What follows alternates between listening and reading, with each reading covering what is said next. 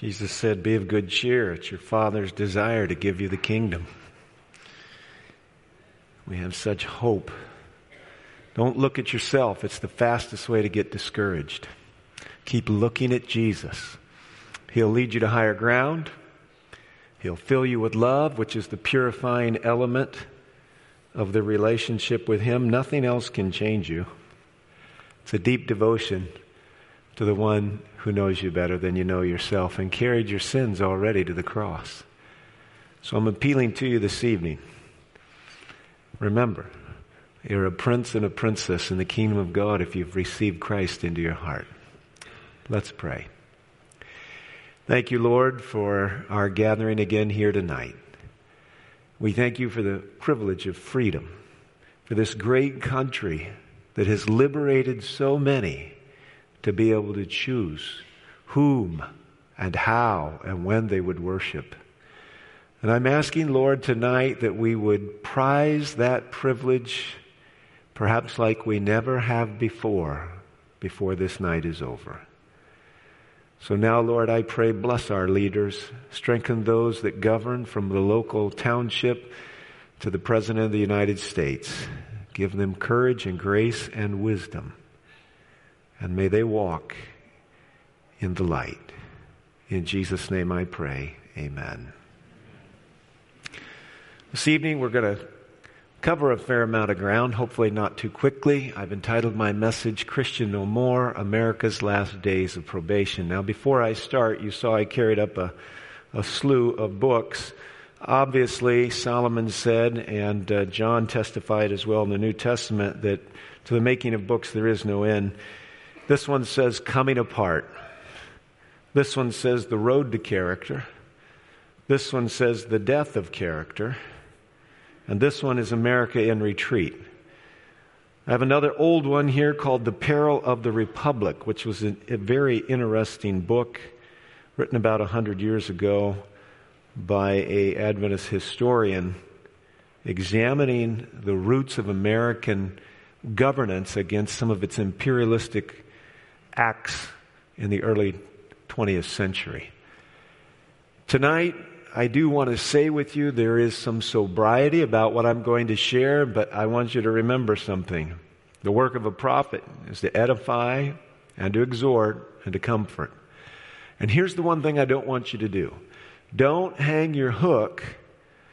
Don't hold on for the American dream. Hold on for the heavenly one. Amen? Now listen, this is not your home. The problem is America's been very, very good to all of us. And we have lived beyond the reach of so many of the world's traumas. And it's because of our laws, our Constitution, and it's because of the character and culture of our nation, which is exactly what's under siege today. And we have experienced so much opportunity and liberty that it's turned into license, and we are experiencing a rotting of society and civilization and soul. And this is precisely what it has been the church's job to do and preserve. Unfortunately, the church in the last 40 years has co-opted a business model where the pastors relate to you like your customers. And of course, we know in America, customers are king. But the church was never meant to be co-opted in a business model. The church was to be a family, God's family. And pastors were to be spiritual leaders along with moms and dads. And homes were to be little churches, but instead they've turned into theaters and sometimes dens of evil. And instead of challenging people to do what's right, we've embraced the idea of making people feel good no matter what they're doing. And in the end, it isn't going to be good. So tonight, I'm appealing to you to be salt. Be the kind of people that change your workplace, change your home, make our communities great places. And by the way, I very much appreciate my community here in Southwest Michigan. And I value so much my church family and those of you that have gathered here tonight. We can make a difference, but you do pay a price for freedom. And I want you to understand that for a long time now, I don't think much of a price has been paid by the majority. So tonight, a few sober but indeed truthful journeys through the prophetic messages. Christian, no more. The Bible says righteousness exalteth a nation, but sin is a reproach to any people. I need you to know as I start tonight that people and nations have moments of probation when they wander away from their charter, from the mandate, from the reason for their existence. God holds groups of people accountable just as He holds individuals. Now, there is a recording angel that examines the journey of the families of the earth. In Revelation chapter 13, last night we saw that worship is a very big deal. As a matter of fact, Revelation 13 describes two beasts. I didn't tell you who the first beast was. Tonight, I'm going to explain to you who the second beast was. Now, this is slightly out of order of how one might normally do this, but before it's all said and done, I think we can make good sense of the second beast in Revelation 13. This is an artist's rendition of the first, a 7-headed, 10-horned beast. Now, if you've been noticing on our Jesus on Prophecy logo, there's a picture of Jesus holding the light, and you have these symbols around Him. These are symbols that represent nations and kingdoms. This is a prophetic understanding that comes as the Bible explains itself. John, writing on Revelation 13, says, I stood on the sand of the sea, and I saw a beast coming up out of the sea. Now, we saw last night and the previous night that metals in the dream represented kings and kingdoms. I'm going to show you tonight that animals. Now, this shouldn't be new to us. Almost every sports team has some kind of mascot that represents it, and countries do too. In the United States, if I were to flash a picture of an eagle up there holding the arrows, you would know that represents the United States. There's nothing new about this. It shouldn't surprise us. This beast had 7 heads and 10 horns, and on his horns 10 crowns, and on his heads a blasphemous name. That gives us an understanding that this is not some far-off religious power. This is a Christian or at least a religion related to Jehovah, because blasphemy in the Bible relates to taking on the prerogatives and the attributes of God. The beast that he saw was an interesting conglomeration. It was a leopard in some places on the feet. Actually, it was a leopard, and on the feet it looked like a bear. And his mouth was like the mouth of a lion. And the dragon gave him his throne and his great authority. Now, the question is, do these beasts appear anywhere else? And the answer is yes, in Daniel chapter 7. Now, Daniel chapter 7 will be the next major story or expose of prophetic history after 2. Daniel chapter 2, the metals and the dream. But Daniel's going to cover the same ground, but this time he's going to use different symbols. And in the book of Daniel, the farther you go into the book, the more the details get on the time of the end. Because when you read Daniel chapter 12, Daniel tells us that the book is about the time of the end. Now, Daniel is different than Revelation. The book of Daniel is, Daniel's told, seal up the book. Revelation is not to be sealed. But Daniel was not understood and has only had a progressive understanding through the years. Jesus understood that the abomination of desolation was something Daniel had predicted as one of his prophets. But in Daniel chapter 7, we're going to cover the same ground of progression of kingdoms as we did in Daniel chapter 2, but it's going to be these animals. And these animals are what are going to show up again in Revelation 13. Only it's a conglomeration of all these animals in Revelation 13. So Daniel spoke, saying, I saw in my vision by night, the 4 winds of heaven were stirring up the great sea. And 4 great beasts came up from the sea, each different from the other. So here we go. Those great beasts, which are 4 kings. Now I'm skipping a little farther into the chapter, and I'm about to go back. So he's telling us at the end of the chapter that these beasts represent kings which arise out of the earth. And when he goes to explain it, it's not just the person, but it's the kingdom. Thus he said, the 4th beast shall be the 4th kingdom on earth. So the Bible is making this very simple. You don't have to go to the newspaper. As a matter of fact, don't go to the tabloid magazines. Don't go to the internet to understand the Bible. Go to the rest of the Bible. It explains itself. God set it up this way. Inspired explanations for inspired mysteries. A beast equals a political power in the prophecies. Now, when you're reading in the regular historical narratives, a beast doesn't equal a kingdom. A beast is a beast. When you read about Balaam's donkey that wouldn't obey him and that talked to him, that doesn't represent a king or a kingdom. It's just a story. It's a historical story. But in the prophetic literature, a beast equals a kingdom. And waters equals something. The waters which you saw are peoples, multitudes, nations, and tongues. Jesus explains this through the prophet John in the book of Revelation. So these beasts are coming up out of the peoples of the world. And what were they? 4 kingdoms. Daniel chapter 2 covers these 4 kingdoms, and I won't spend a lot of time here, but we saw Babylon, Medo-Persia, Greece, Rome, and divided Europe. But when we come down to the beast of Daniel chapter 7, we're going to see a lion that represents Babylon, and a bear that represents Persia, and a leopard that represents Greece, and the Rome is represented by the dragon.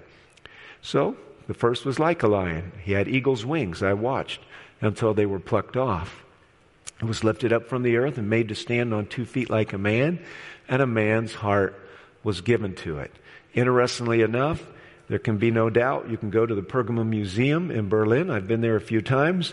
You can go to the Ishtar Gate, which was the palace. It was the impressive gate if you were to enter Babylon. And they have all these glazed blue bricks, and all over them are winged lions. This is a very easy symbol to find historically associated with the kingdom of Babylon. And suddenly another beast, a second like a bear.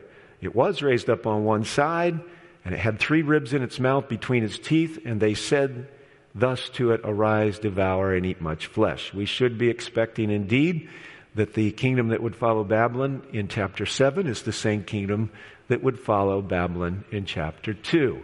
Medo-Persia conquered from the east, and then it went on to conquer the rest of the then known world.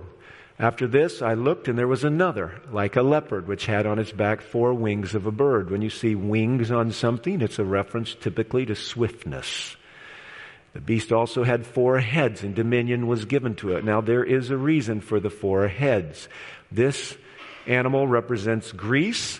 And when we look at the conquest of Alexander the Great, indeed it was a very swift and unexpected victory to victory that he experienced. Why the 4 heads? Because when he died suddenly at the age of 32 or 33 from alcohol poisoning, seemed he could not control his appetite, his kingdom was divided 4 ways by his 4 generals. And after this I saw in the night vision, and behold, a 4th beast, dreadful and terrible, exceedingly strong. What beast followed Greece in Daniel chapter 2? What kingdom? Rome. And that's what we're going to see here. It had huge iron teeth. It was devouring, breaking in pieces, and trampling the residue with its feet. It shouldn't surprise us. It is somewhat unique and different from all the other beasts. And it had 10 horns. We know that Rome, in the end, was divided 10 ways. There is an element that enters into prophecy called the little horn, and we see a co-opting of civil power and religious power. When the civil government of Rome implodes, there comes out of it a religious entity that will rule the world, and those 10 horns representing 10 conquered kingdoms of Western Europe. And we see again the progression. Now tonight I want to talk about the second beast of Revelation chapter 13. It is a unique beast, and it has unique habits. I saw another beast coming up out of the earth. This beast was different than what he was used to seeing before. It had 2 horns and a lamb, like a lamb, and it spoke like a dragon. So there's kind of a riddle about this animal. It appears as something that John may have never seen before. It has 2 horns, but there is something conspicuously missing with this animal. The thing we first need to notice is, where does this power rise? It comes up out of the earth. Now, we learned just moments ago that the sea represents peoples. In this case, the earth, being the opposite of that, geologically speaking, represents a place where there is not nearly the density of population as you found in the old world, where most of these kingdoms had their focus before. So it's coming up out of a not so populated component of the globe. And it's a strange thing that North America should find itself so largely undiscovered and Not that there weren't peoples here indeed. And for some of those, for many of the dynamics in relating to the Native Americans that already lived here, we can sense a great sense of regret for some of the way they were treated. But largely speaking, this was an unpopulated nation. When does this power arise? Now, this becomes a little bit where the two topics are tied together in such a way that I need you to kind of take my word on this until I get to it farther into the seminar. But when we see the medieval church, the Bible prophesies that for 1,260 years, the medieval church would rule this kingdom after Rome's implosion. But there would come an end of that rule. It's actually prophesied. The timeline has a starting point and an ending point. It ends late in the 1700s, which is about the time we see America coming on the scene. The first beast receives a deadly wound and is led into captivity.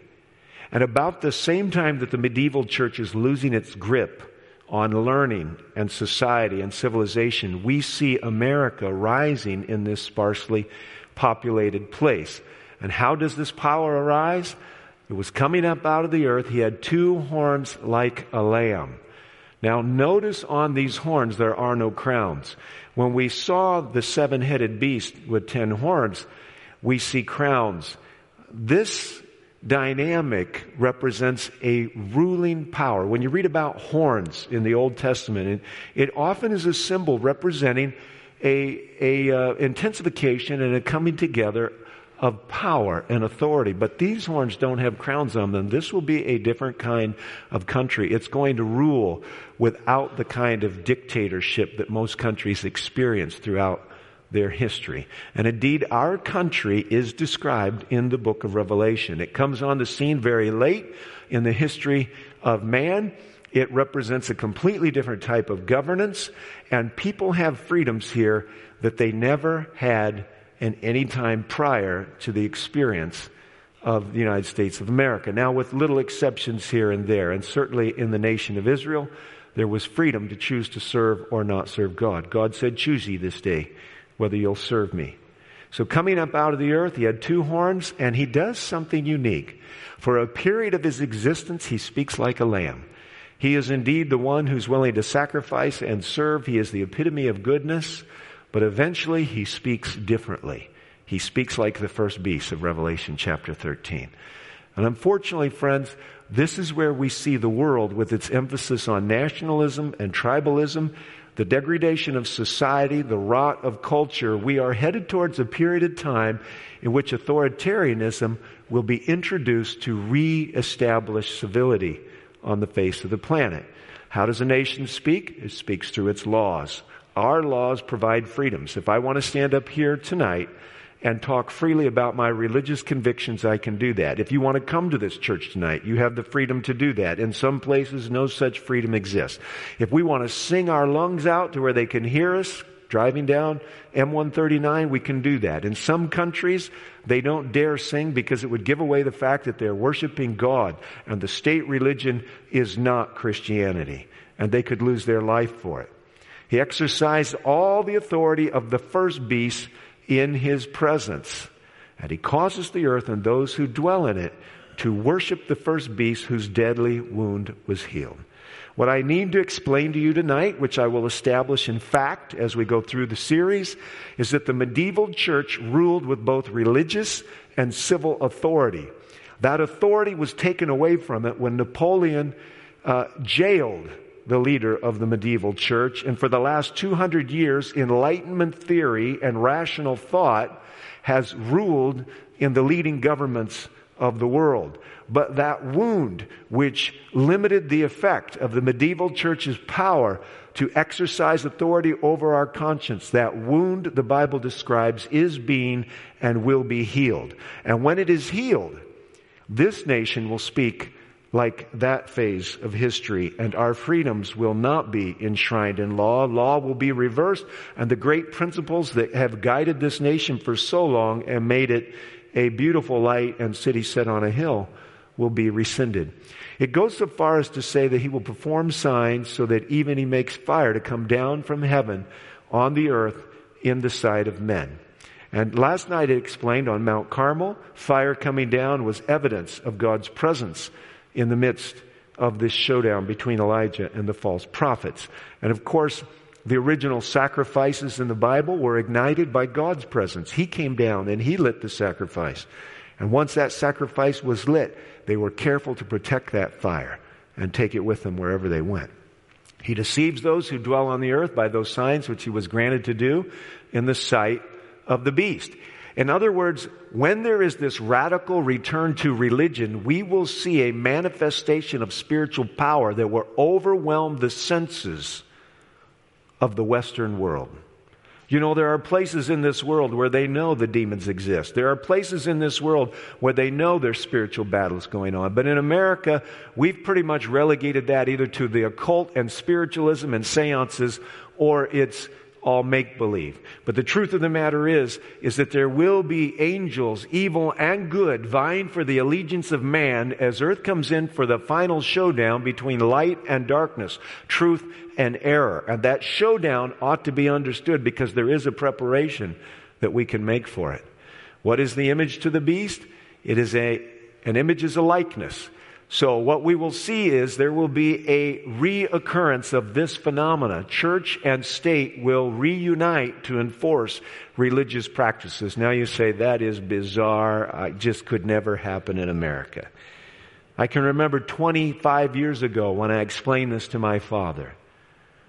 And he said to himself, and he said to me, in effect, because I don't remember the actual words, I don't see how that could ever happen. But I want to tell you today, before I'm done, you're going to see how not only it could happen, but I'm going to show you how the introductory reinstitution of credibility for some of these questionable systems that have compelled men's consciences.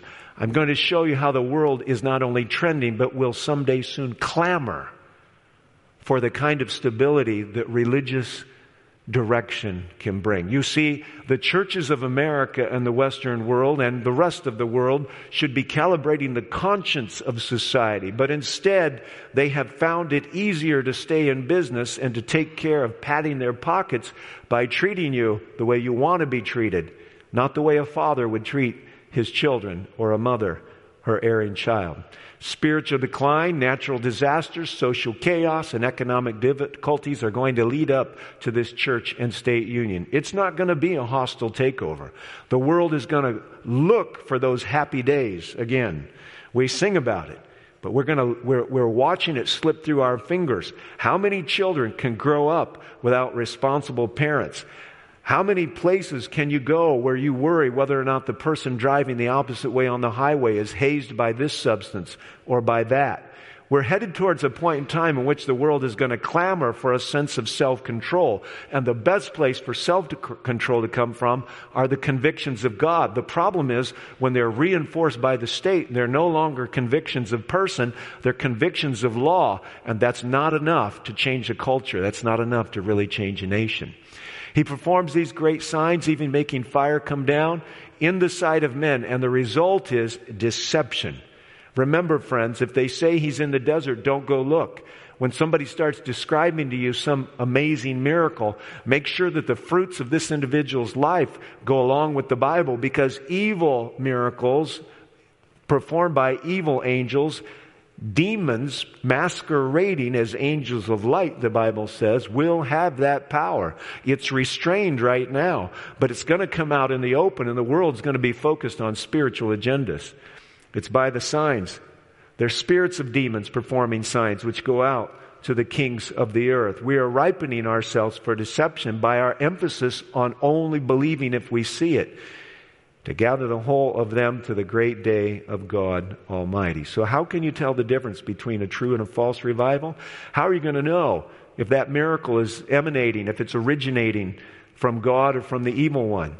Well, the scriptures are clear on this. Not everyone who says to me, Lord, Lord, shall enter the kingdom of heaven, but he who does the will of my Father in heaven. Now listen, you should recognize some similarities between something I said over the last few nights and something I've said right now. In John chapter 7, verse 17, it says, "If any man wills to do my will, he shall know the doctrine, whether I speak for God or whether I'm speaking for myself."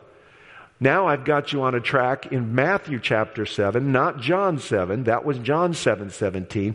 Now I've got us on a track at the end of Jesus' Sermon on the Mount, and he's talking about the same thing. If we're obedient to the principles and the precepts of the Word of God.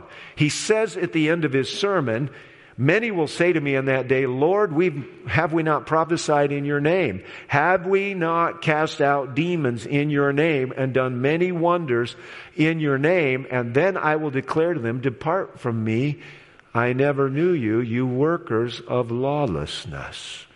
It appears that the devil is ready and willing to cooperate with those who come in the name of religion, who want to have a spiritual high and don't even know along the way that they've been hijacked by a different spirit than the Holy One. But obedience to the Word of God, a submissive spirit, a humility to the presence of the inspired Word is an important thing. Evidence is found in obedience. And tonight, friends, it's not just that. Obedience prepares oneself for the truth. There are 10 things about this second beast in Revelation chapter 13 that's important to note. He comes up out of the earth.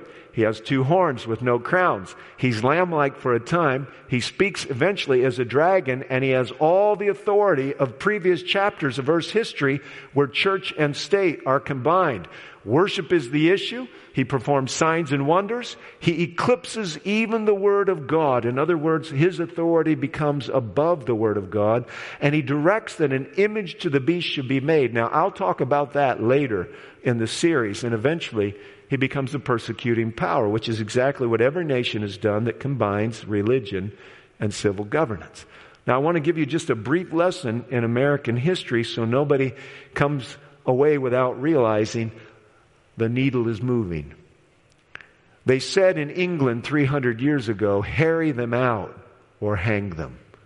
They were hunted and persecuted, imprisoned. They could discern in the future no promise of better days, and many yielded to the conviction that for such as would serve God according to the dictates of their conscience, England was ceasing forever to be a habitable place. What am I doing? I'm reminding you of how America got going, why people would risk a several month-long journey across an ocean at the end of a summer into a late fall and arrive in an early winter almost. Indeed, they paid for their religious liberty sometimes with their life. And when God had seemed pointing them across the sea to a land where they might find for themselves a state and leave to their children a precious heritage of religious liberty, they said, let's go. And so, crossing the ocean, many of them sick and dying on the way, and more that would die afterwards, they found themselves in this land where nobody told them how they would worship. Friends, this is a unique phenomenon in the history of man. When Nebuchadnezzar finds out that the image has gold, silver, brass, and iron, the next chapter in the book of Daniel has an image of probably the very exact same dimensions that's all gold. And you've got to worship it. The truth of the matter is that Shadrach, Meshach, and Abednego, with all due proper respect to the king, said, we serve a higher power. And we would rather die than lose the liberty of conscience and the freedom of soul that you want from us, King Nebuchadnezzar.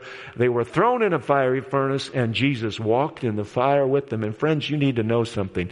The stories in the Bible are going to be superseded in significance and power and glory for a witness to a lost world before Jesus comes again.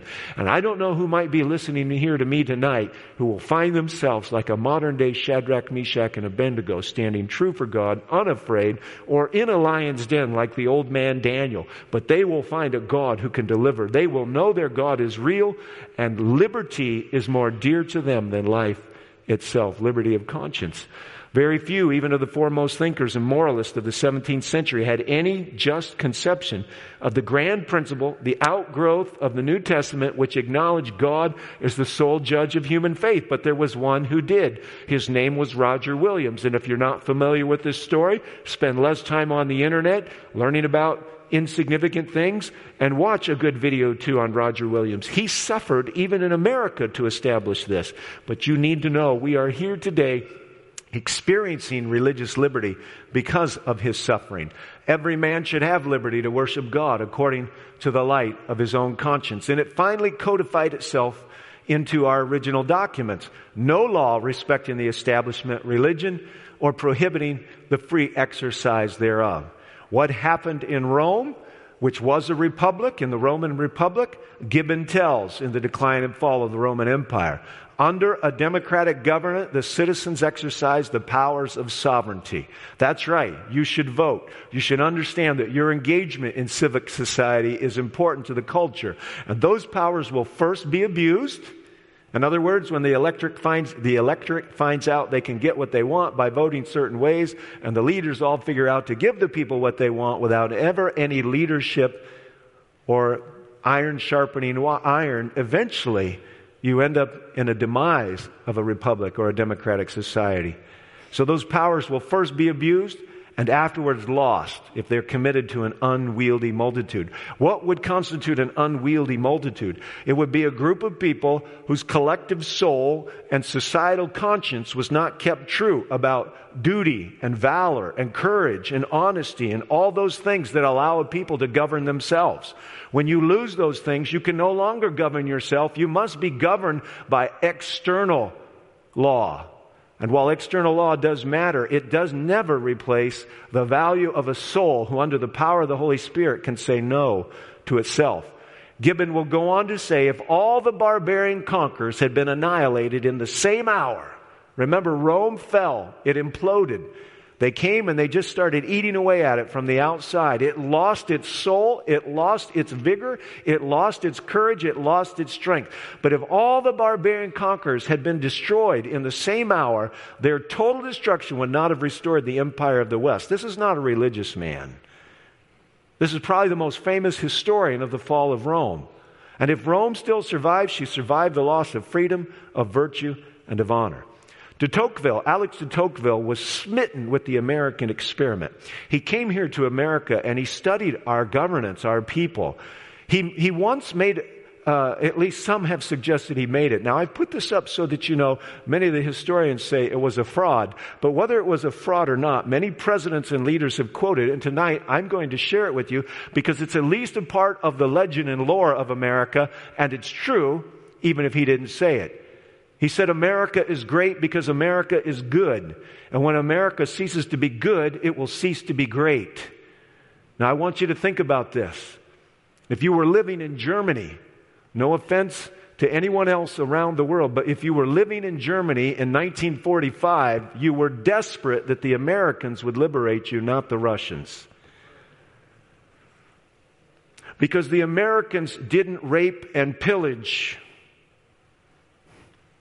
They brought candy for the kids. They had compassion. They didn't come with a load of resentment from smoldering centuries of war and evil surmising.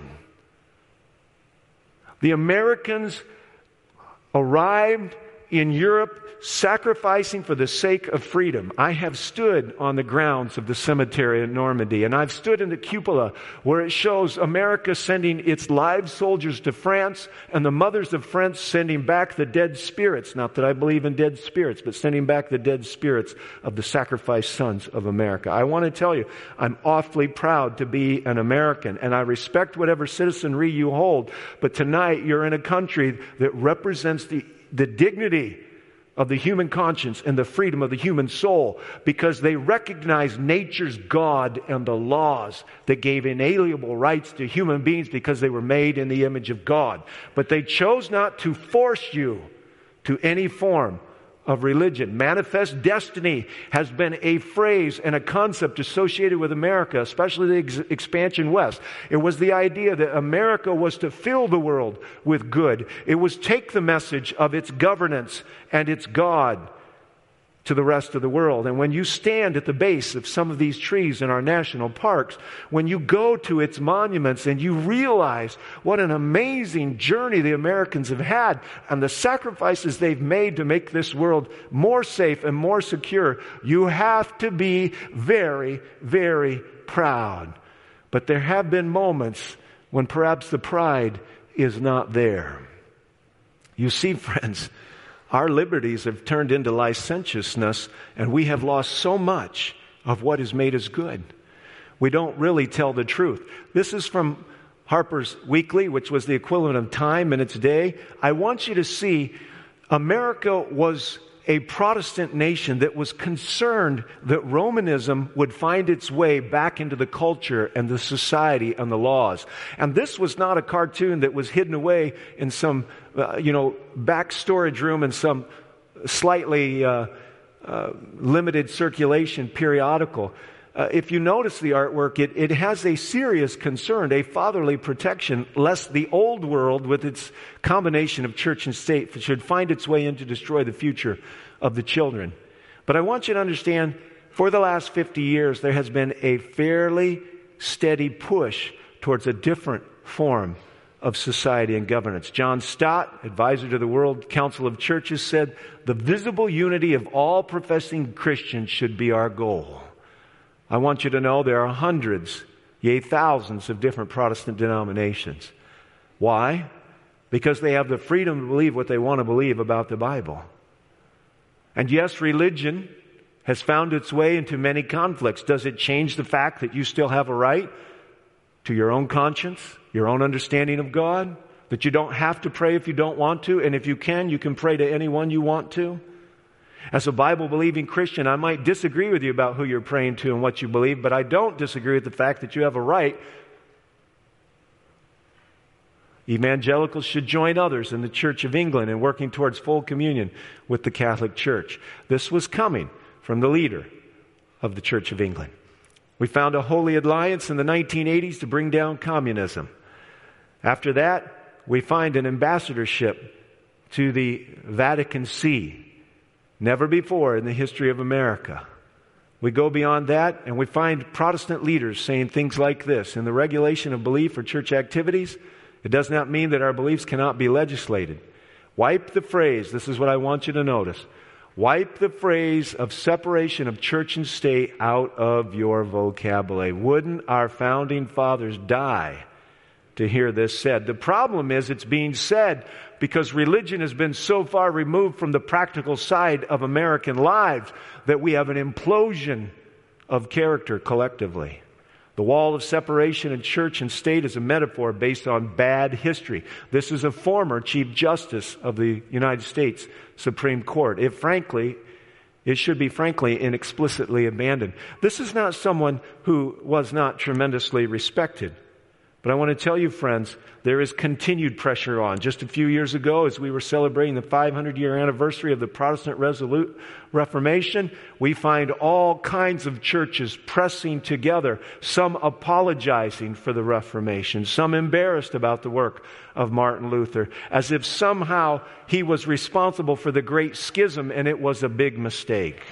And if we go just a bit farther, we find the Pope addressing the United States Congress in an act that was absolutely unprecedented. But of course, both men sitting behind him were active Catholics. Nothing wrong with that. But once we start putting religious leaders in these positions and these posts, these pulpits, as it were, which are really legislative desks, once we start doing that, we are seeing privilege and prerogative go to some who are religious that is not provided to others. And when we know that the Bible says the first beast will find itself wounded, for a moment in time, church and state will no longer rule the day. And during that period of time, religious liberty will burst forth in this new nation. When we see this kind of thing happening, the admonition of Revelation 13 that the wound will be healed is evidence right before our very eyes. When the leading churches of the United States uniting upon such points of doctrine as are held by them in common, then Protestant America will have formed an image to the Roman hierarchy, and an infliction of civil penalties upon dissenters will inevitably result. You say, Ron, you're going pretty far out on a limb. You betcha I'm going out on a limb, but I'm not quite done. I want to point something out to you. In the last 2 days, some pretty stupendous political things are going on. This I took just off a report from an NBC news feed from London. And it was yesterday's news or this morning's. I'm not sure. I didn't have time to check and see. Actually, it says on there it's the 24th. So it's yesterday's news. I just want you to notice that across the bottom it says the UK Supreme Court says Johnson's suspension of Parliament was unlawful. Well, what was that about? Well, the newly elected Prime Minister, who some are predicting may be the shortest serving Prime Minister in the history of the nation, is accused of lying to the Queen in order to suspend Parliament, and it is surmised that his goal was to go around this body in order to achieve his Brexit deal. Now, whether or not those things are all true, what you need to understand is that what the pundits are saying across a variety of outlets is that this is the greatest political crisis to face Great Britain. Some have said in the last century.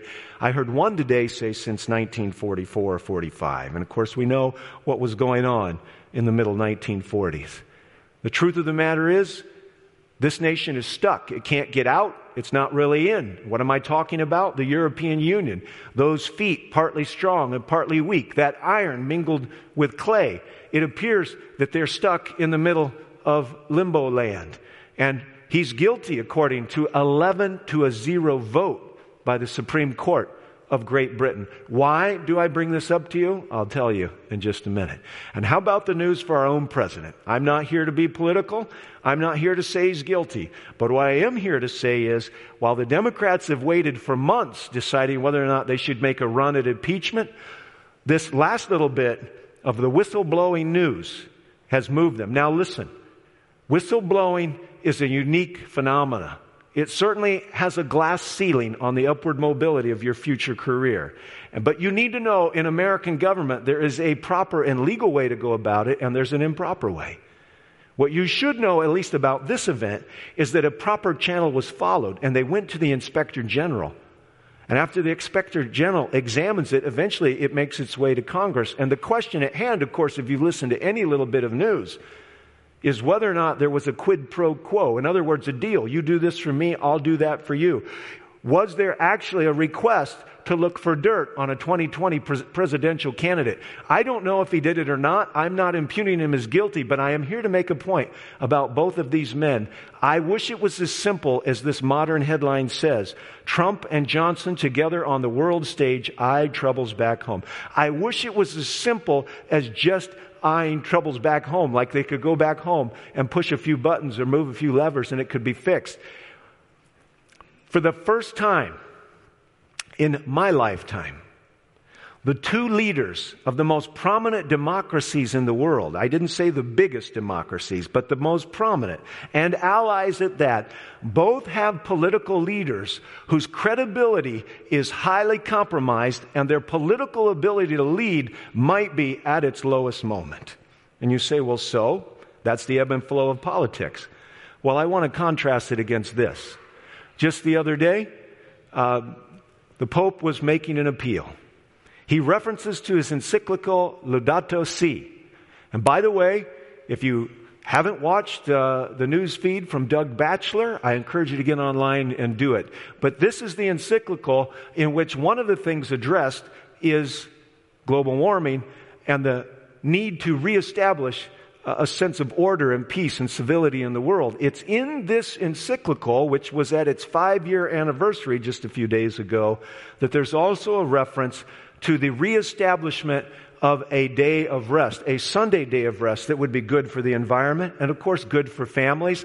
And if you're not aware of it, we have ourselves in a world today where even modern industrialized nations have been reinstituting Sunday laws. Germany being the most preeminent, Poland being probably one of the last to do it. And these are not old developments, they are relatively new. And I want you to notice the words. All I did was watch the video and take some screenshots, but I want you to see the words he's emphasizing. I would like these 3 words, key words: honesty, courage, and responsibility. He emphasizes those probably at least 3 times in about a 3 to 5 minute speech. The current situation of environmental degradation is linked to the human, ethical, and social degradation. I want you to start thinking about how much those words encompass. I want you to stop and say, maybe we're not in an age where it's business as usual. We are facing a challenge of civilization. He's talking to a global audience. And we need to act in favor of the common good.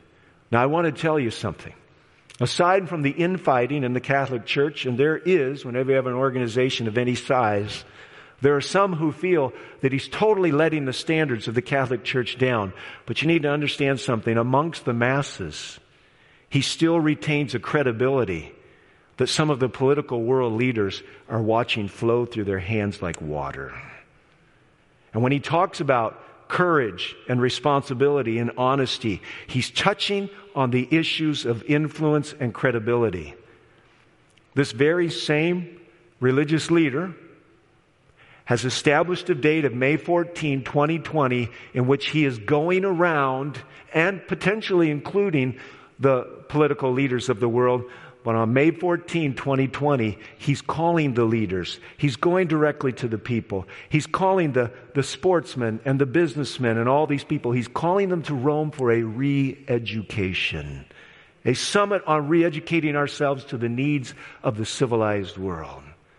Listen, friends, we are living in unprecedented times. We have democracies with, we might say, hamstrung political leaders, stuck, not sure which way to go. Are they going to jail or are they going on to future terms and re-elections? I don't know. I'm not saying it's an implosion at the moment, but I am saying this to you. In the last 50 years, I'm not sure, and especially the last 30 or 40, as I've been old enough to observe, I don't believe we've ever been in a moment where the two leading democracies of the world find themselves politically as compromised as ours right now. Gridlock. You know what the White House spokesman is saying about this latest accusation and this potential impeachment? It pretty much kills all bipartisan functioning for the rest of this term. I don't know if it's a threat. It's probably a reality. But what I'm saying to you, we've run into gridlock. And we might be in a unique moment where somebody's going to start rising above the lack of ethical values as a leader. And it might be time for us to realize it's not business as usual. The climate crisis is not just an environmental issue. It's a challenge of civilization in favor of the common good. Our dialogue has changed. It's no longer climate change. It's climate crisis. It's climate chaos. Don't miss the verbiage. It makes a huge difference. What's going on in this civilized world, which some believe is marching towards an implosion of its own excess, is a call to others to say, we need to stop and regulate the human experience. How are we going to do that? You may never have seen this either. It'd be worth you going to have a look at. I watched it this morning thanks to Pastor Michael. There's probably 15 religious leaders, all of different faiths. And the only real message they have is, we need to embrace the common good and like each other and be nice to each other and make friends. The ecumenical movement, which is a large term that means denying our differences, engaging our commonality, the ecumenical movement, the religious ecumenical movement is fueled. You might say it's on steroids. And if you were to give the earth a common crisis, if we were to find ourselves without the joys of 3% unemployment, if we were to find ourselves in a different world, we would see that indeed there would be an even greater call to come together. Global issues are what we are facing. Now I'm going to end with this. In the 1880s, there was a book put out by probably the Review and Herald called Bible Readings for the Home Circle. And in the book, there are 3 cartoons. And as you can see, this is a chess game. In the background is a good angel. On the left is Satan. On the right is a Christian. It's the game in progress. Now I want to show you what happens if the Christian wins. The devil disappears. He's gone. The angel's happy. But I want to show you what happens if the Christian loses.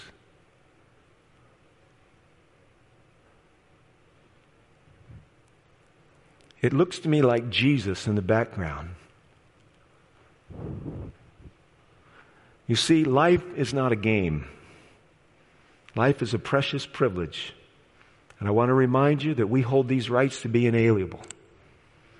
We were made in the image of God. It's nature's God, and thus it's the laws of nature's God, which must shape our homes, our schools, and our societies. But it is the collective but individual choices of America that have made us great. When America ceases to be good, I think we're seeing that she ceases to be great. Yes, we want God to bless America. I certainly do. And yes, we should pray for our leaders. Again, my speech is not political for the left or the right tonight. Do not misconstrue my words. My speech is to remind you, whether you lean this way or that way, democracy is on the rocks because people don't tell the truth, because they don't keep their word, because they are selfish and uncontrolled, because people take bribes, and because people hide and are deceptive about things that should be out in the open and above board. People don't keep their promises. One of the reasons America has worked so well is that it used to be you could shake hands, and that was good enough. Now 10 reams of legal paper might not be enough to get the deal done and give assurance to the person on the other side. Friends, America is not our home, not in permanence. It is a great and glorious land which I could hope will rise again to its greatness by the internal character that collectively has made us a beautiful and redeeming people. Jesus is going to provide a bridge from this world to the next. That spiritual Jordan we have to cross, we're going to cross it with Jesus. There is nothing to be afraid of, not for a moment. He put bread on the ground every day for 40 years for the Israelites. He made water come out of dry, dusty flint and granite. He made a way through the Red Sea. He kept Daniel safe from the jaws of the lion. 10 plagues fell on the nation of Egypt. Only the first few fell in Goshen so that the Israelites could know something was going on. The last 7 did not touch them. And God is going to do more for His remnant in the end than He did in the symbol form in earthly history. And tonight, the only thing that should matter to us is that we discover that we can be safe in the hands of Jesus, that we can be led to the rock that's higher than I. Jesus knows where we are every moment of the day, and not a sparrow falls and not a hair from our head. Certainly not a heartbeat is missed or a breath lost unless Jesus decrees it to be so. And tonight, my caution to you is, if you have made this world and this country or some other that espouses its value system the ambition of your hopes, cast them farther down. Throw your anchor across that Jordan. Land it on the other side, safe in that heavenly land, that new Jerusalem. America has been like Jerusalem. It has been a city set on a hill. Under its freedoms and with its economic might, the glory of the gospel has gone all around the world. There is still places for it to go. We should work while it's day, for the night will come in which no one can work. But friends, pray for your leaders. Be active in making this country strong and beautiful, but do not hang your hopes on living the American dream. For eventually, and we can see the signs, eventually the dream will become a nightmare. But not for those who have looked to a better country. Tonight, friends, I'm inviting you. Jesus has paid the price. He's leading the way. There is nothing to be afraid of. And while this nation's glorious achievements will come to an end, that's where Jesus will step in and take us to a better place. Tonight, I'm appealing to you when you leave tonight. For those of you that do not have this book, it's called The Great Controversy. It was written over 100 years ago. It documents the slow demise of democracy. There's a chapter in here entitled America in Prophecy. If you have this book already, get it off the shelf and start reading it. Spend less time on Facebook. Do a little bit less on the sports field. Don't follow the stats of this person or that person. Turn off your television. a little bit less time on the iPhone, get this book back out and read it. It's an amazing read. If you already have the book, great. If you don't, I have about 70 copies that are sitting on tables when you leave this room. And if you don't care to pick up the book, but you'd like to read the chapter I've referenced to, go to our Village Church webpage, and it's posted there in a PDF format. Read it, friends. Pray before you do. Don't take my word. Let the Holy Spirit convict. Be willing to obey and follow Jesus, and let Jesus be your teacher. I'm just a prompter. And may God guide you as you take advantage of your God-given freedom to figure out what truth is yourself.